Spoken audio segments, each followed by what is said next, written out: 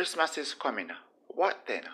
1 week from now, we will be celebrating Christmas Day. Many persons are anxiously excited about this day. There is much excitement about gifts that persons will receive on a Christmas Day that they can't wait for it to come. However, in 7 days' time, it will be here, and there will be shouts of hooray, hallelujah, Christmas is here, it is finally here. However, as swiftly as it comes, so it goes.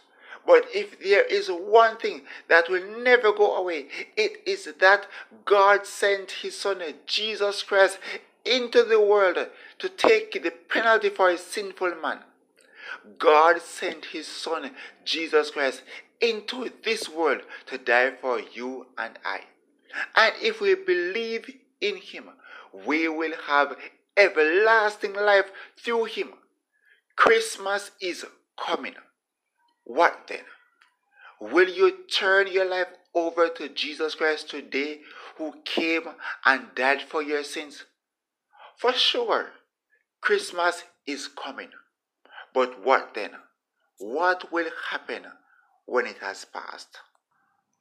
John 3 verse 16. For God so loved the world, that He gave His only begotten Son, that whosoever believeth in Him should not perish, but have everlasting life.